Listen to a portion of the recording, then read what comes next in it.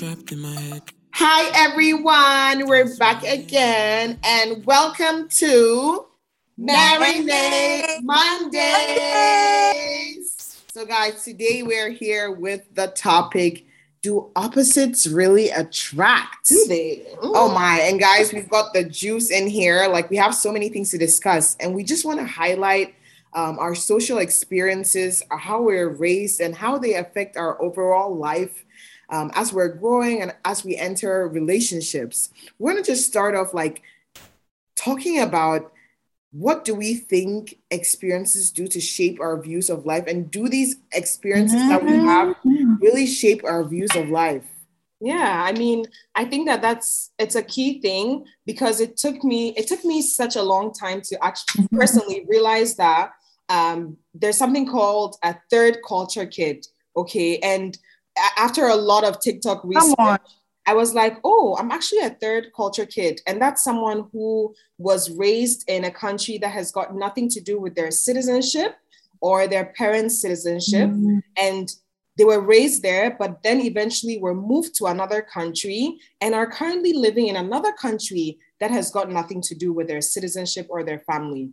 And so I realized I was raised in Germany. I went back to Ghana, and now I live in Canada. And those are three different cultures that have made me who I am. And so that influences the way I view life. And so when people say, like, where are you from? Like, you have to do all of that explaining and stuff. But it just made me realize that, it affects the way I view life. I'm very time conscious. That's a German thing. I'd say I like to be very like meticulous. My pet peeve is people like being late for things, or even if you're being late for something, not giving an update or like speaking. Those things are like, if you've lived in Germany, like people are very big on time and people are very big on discipline. But at the same time, the Ghanaian in me is very relaxed when it comes to certain issues and things. And then the Canadian in me is also very outgoing, loves to make small talk with people. And I think that those things shape me as a person. They shape the way you view life, the way you do things, and just how you approach things overall. I love that. Love it. Your thoughts on that? See, I don't think I'm a third culture kid. I don't know if there's something like a second culture kid, but maybe I'll just jump into that, because that's me. I was born in the US, raised in the US for a little bit, and then moved back to Ghana. Lived in Ghana for most of my life, I would say. And then now I'm back living in the US. And for me, 1000% experiences shape your views. I would say in Ghana, in my home, I was raised to be respectful, to be hardworking, just very, very key things in the Ghanaian culture, to be friendly, to be relatable, to be hospitable. So these things I carried as a part of my being into my new space. And everybody knows your culture shapes who you are. The American culture, there are certain things here that are different from the Ghanaian culture, but it was finding a way to blend both worlds for me. So blending my Ghanaian hospitality and respect to the American culture of being vocal, even to the elderly, like knowing knowing your boundaries with being respectful, but also being vocal and not being respectful to be afraid to voice out opinions. Because in American culture, you can it's good to have good conversation regardless of how old a person may be. But the Ghanaian in me teaches me to be respectful and assertive when having such conversations. I would say the American in me builds the confidence to, just thrive and just be confident in who I am as a woman. But blending, I would say I have more of the Ghanaian in me than the American in me. And it could be that I'm still learning different things in this country. But definitely, like, when things happen, even as things happen over here in America and even back home, my responses to those things definitely are a reflection of how I was raised as a kid or as a young woman. for example, like certain social issues, my response to certain social issues will be as virtue of how I was raised to perceive life situations. Like there's a lot of people generally say like Sonia is just so optimistic and she's lovable, and and it's because I know like the certain things I've experienced in life, even back home, with certain unlimited resources, coming into a space where there are, certain limited resources, back home here, unlimited resources, just coming from a place of appreciation makes me just so optimistic about any and everything. Like I have a general positive outlook to things, even on my job. It's like you bring in the sunshine and, I'm pushing people on, and it's the Ghanaian in me because, with nothing, we basically make things happen. So over here in America, there's more than enough. If I have this, girl, we can make it happen. Let's go. We can create an entire new universe. Right. That is so true. Yeah. So that's it for me. Mm-hmm. And I would say definitely like our experiences do shape our views, like growing up, even how we grow up. Like I think Mami and Sonia really touched on like the country perspective and like growing up in different countries and like how the culture in those countries affect you. But I also think views from the perspective of the homes that we grew up in. Could, like, for example, with our spouses, like we could both have grown up in Ghana, even to some extent, but we would have different parents and different ways that our parents brought us up.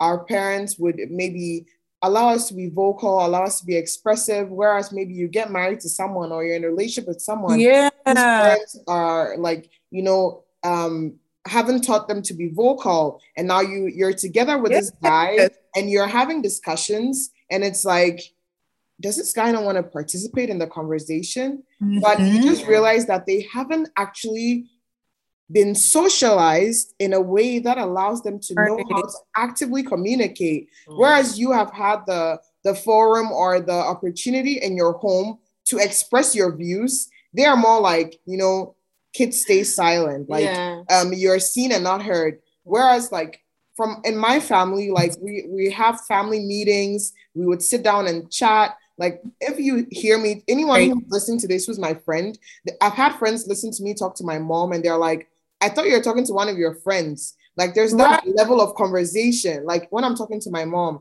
and my parents in general, even as we've grown, I feel like there's this really open way we can communicate and talk about things going on. Some people don't have that. Yeah. So if you're entering into a relationship with somebody who's like that or who's had an upbringing like that, they might feel like you're attacking them or you're too confrontational, right? Because they're not used to that. So I feel like not just even country-wise, but even though you and someone might be in the same country, there's a very different way that they may have been raised and how, and we're going to transition into how these upbringings end up affecting our everyday choices. Like how are these things going to affect, we are married here on this podcast, as we've said several times. So our perspective is going to come from, we're already married. Like this deal is done for us and it's sealed.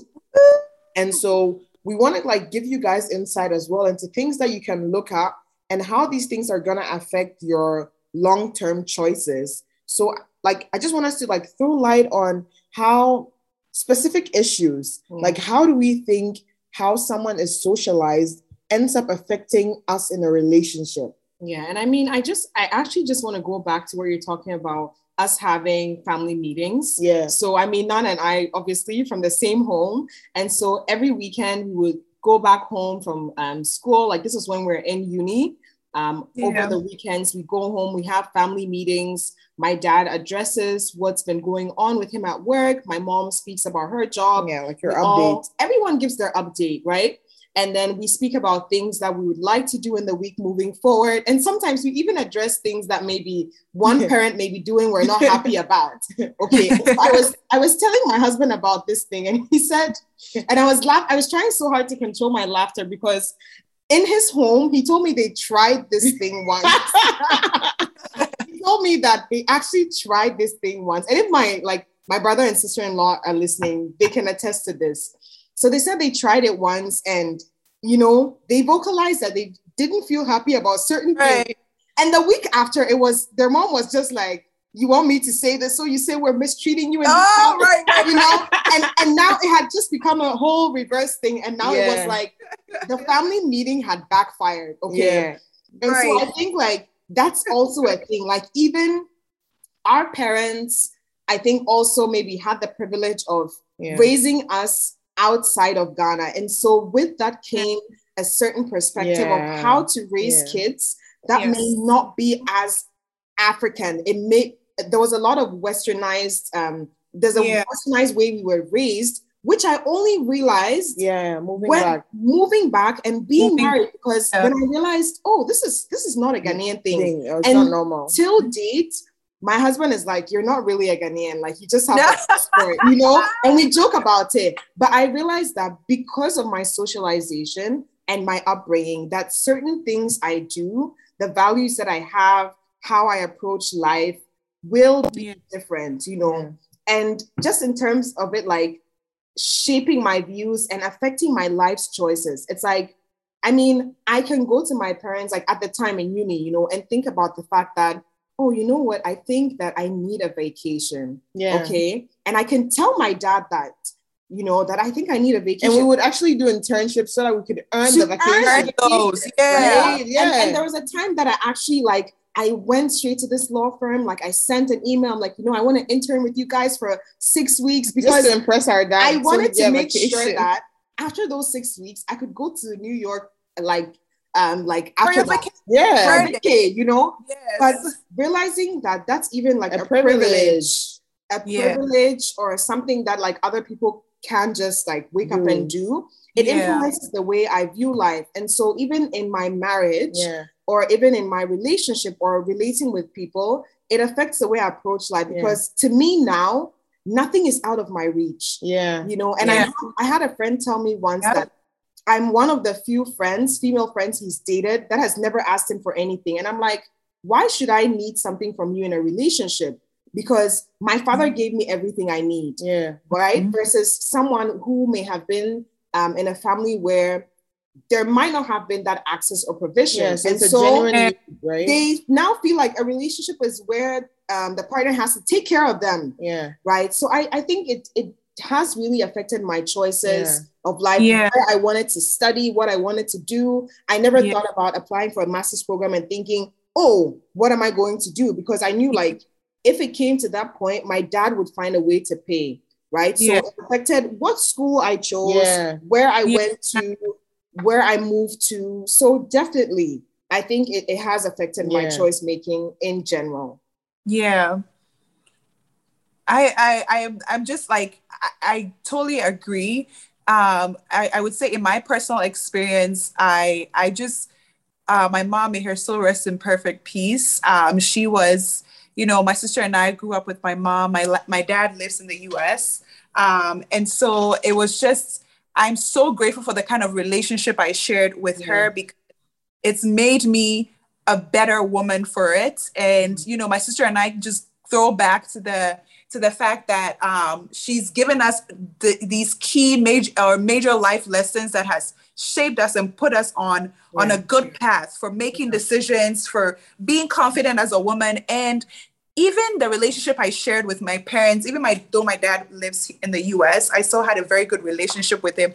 That open door conversation. My mom lived in the US for a while before we moved back home. So I would say that there was a mix of Ghana and America in it. But my mom was definitely an open book and would share a lot with us as we would with her. And there were certain things about being a woman that sometimes I talk to some of my friends and they didn't have those conversations with their mothers at certain ages. But my mom had certain conversations to sex, to marriage. So it influenced my choices. It influenced my decision. Like I decided to stay chaste till marriage, you know, and it was part of the way that my mom raised us as women, as godly women. So I definitely, the way you're raised influences your choices and your decisions. Now, in relation to my relationship, like my husband was raised in a different way where he was exposed to varying opportunities, and you know, their father did exceptionally amazing at providing, you know, for them financially and whatever they needed. And so, like, for me, I came from a home where I didn't have as many of the financial opportunities, but in our relationship we found a way to blend both worlds, because like blend both experiences. So it's basically about understanding how I was raised in relation to different aspects of our lives, and how he was raised. My husband sometimes jokes that I've made him the most emotional man on this planet. I am so, like, you know, so cutesy and lovey-dovey when it comes to that. And because of how much he loves me, he learned the art of doing. I would say, like, now my husband sends more emojis than I could ever send. Like, because it was all mushy, lovey-dovey when I was growing up. Or kiss my mom goodnight on the cheek. That's your environment. And little things. And so he's like, oh, okay, this is what my wife loves. I'm going to learn it. I'm going to give it to her and give it to her in abundance. So my husband, if you're listening to this, thank you for all you see emojis. We love to see it. Right. And that's like, I love the fact that, you know, Sonia spoke about the different perspectives, like from your spouse or your spouse to you, and how those experiences, you know, shape how the relationship even moves forward. For example, like if, like how I previously spoke about the fact that if you're from a home whereby you guys are used to having open conversations, and you get married to someone who isn't used to having these open conversations, and now there's something bugging you, and you sit your husband down and you're like, I think we need to talk about this. And they feel attacked because they're like, oh, okay. Like maybe in his home, we move on and then it's like, everything is fine the next day. Whereas you're not used to like sweeping things under the rug. For you, it's like, we need to sit down. We need to process this thing, because I don't want this hurt that you've caused or this little thing to become a bigger thing.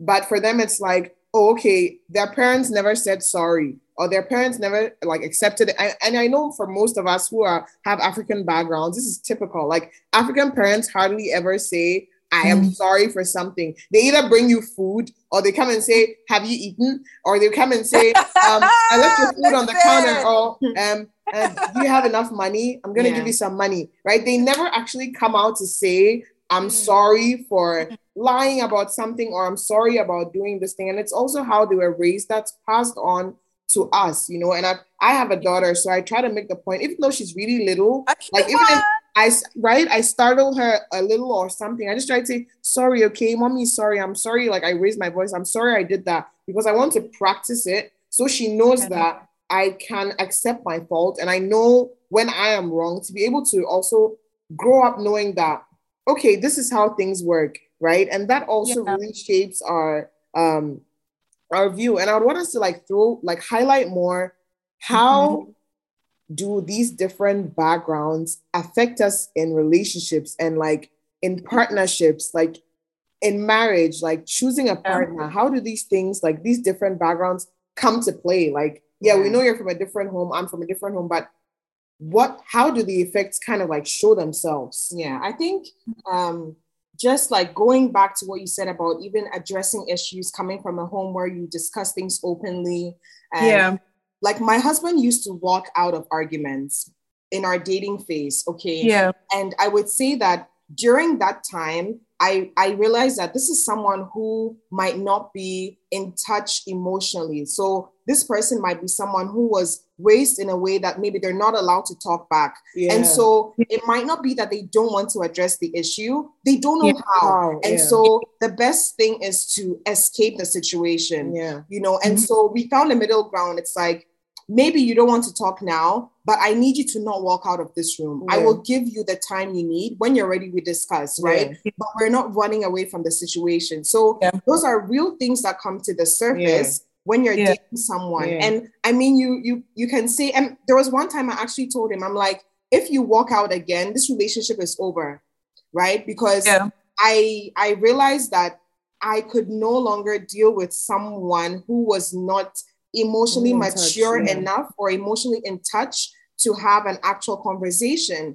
And if someone wants to remain in your life, they will they will. I'm just putting that out there because I mean, it was kind of an ultimatum I gave. And it made him realize that I love this woman. I want to keep her. Yeah. And so I will learn how to be emotionally mature enough to handle our conflicts instead of walking away. Right. And so I think that maybe the way he was brought up in not addressing issues, it came to the surface as not being able to discuss things openly. But we worked through that to get to a point where, like, I mean, this was years ago. We've been together for about 7 years now. He's never walked out. We have mature conversations. So sometimes people need time. But then going back to your question about like backgrounds, like if you're dating someone, my husband and I are in different professions. I'm in law, he's in medicine. So it means that the way, although we're both in professional jobs, the way we talk about work is different. The way we address, I was telling them that, I mean, if you go through my husband's phone, you'll find like pictures of diseases, bloody stuff. Like, you don't want to be in there, right? But I may have like screenshots on my phone of like, what's the latest like immigration law? Like, what's the new on ethics law? Like, I mean, so it affects even the way we talk. He might use terminology that I might not understand, like just coming to that place. And so background, it might be financially, like how what class. Recently I spoke to someone, they said, I mean, I'm from a higher class, the man I'm about to marry is from a lower class. My family had issues with that. Why? Because and I told her this, I said one thing to her, I said, I know you love this man and your marriage will thrive, but the people that are talking about this marriage are looking at real issues, okay, because they've been there long enough to know that what pops up, these things will come up. And so when you're dating someone, know that in the long run, you want to avoid as many issues as possible, right? So they're trying to eliminate, right? They're trying to eliminate some. And so you will find that some Africans are very tribalistic because they're trying to avoid barriers in relationships. That like you don't want to go and then your relatives are speaking a language you don't speak. Exactly. Cause issues, right? You know, and so I think really it's so important. Like if you're rich, maybe you want to marry someone rich. There's nothing wrong with that. If you're middle class, you want to marry someone that's middle class. You guys can see eye to eye. You've eliminated that issue. If you're from a vocal family, you want to marry someone that's vocal, go for it. I personally always said that I'm from a charismatic background and I would never want to marry someone that's outside of that scope because I don't want to cross that barrier. So I think, those are just some challenges. And I feel like, not even to cut you off, like since you're running, you're ending what you're saying. But even when you spoke about the fact that we practically took vacations every summer while we were doing our bachelors. So we'd go to Germany, we'd go to the Netherlands, we'd go to the UK. And it was like, we'd do all those 3 countries in every trip. And for us, that seemed normal, right? And then let's say now you're going to get married to someone and this person feels like you're a money waster. Because they never taken a trip in their life, right? So then there's this situation where it's like, oh, I think I need to take a trip, like even if it's a 2-day trip. And I mean, after I had my daughter, I went to New York for like 3 days just to sleep without interruption. I came back to Toronto and I was like, okay, I just needed that 3 days. And someone would be like, why would you fly all the way to New York just to get like rest, you know? But there's this like disassociating a place and being able to just get rest in a place that person may not understand because in their home was survival.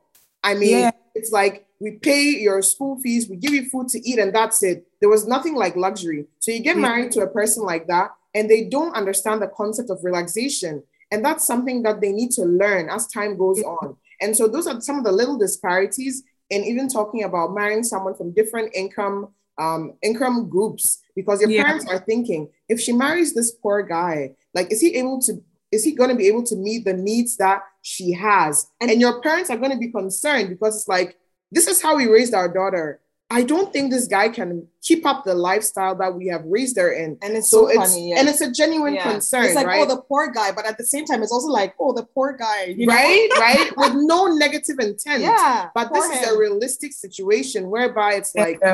And people have right? situation.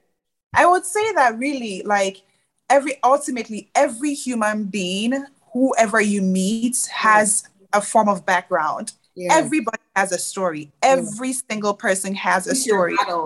So when you meet someone, really, I would advise all of us out there, really, like what's on my heart right now to really share is when you meet someone, be teachable. Be teachable in as much as you're desiring to teach. Be teachable so that someone else can teach you. If there are certain things that you grew up knowing, and you're in a relationship with someone, ultimately you want this to lead to marriage.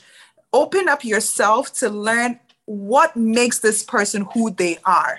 What makes them annoyed? Why is their reaction to situations not? Why they choose to just yell when they're upset? Why does this girl crawl into her room or bed when she's sad and wants to deal with things alone? You might be having a lady who grew up more independent. Why does want me to help her? Why does I feel like in asking those different questions as you get the way a person is, you get to know more how to handle that person. Like we talk of even financial backgrounds, you know, some people are raised in a more wealthy home than others and are more privy or more they're more exposed to certain situations. So if you meet a gentleman that you ultimately want to build your life with who is the opposite of that, what can you how do you, and I think that's leading into where we are heading, which is finding ground. How do you find middle ground? And really, it's be teachable. Be teachable. Be willing to learn in as much as you're willing to teach. And in today's day and age, I've really noticed that in a lot of relationships, it's like everybody wants to rush to the end. And I don't know what the end is. You know, what the end is defined differently for different people.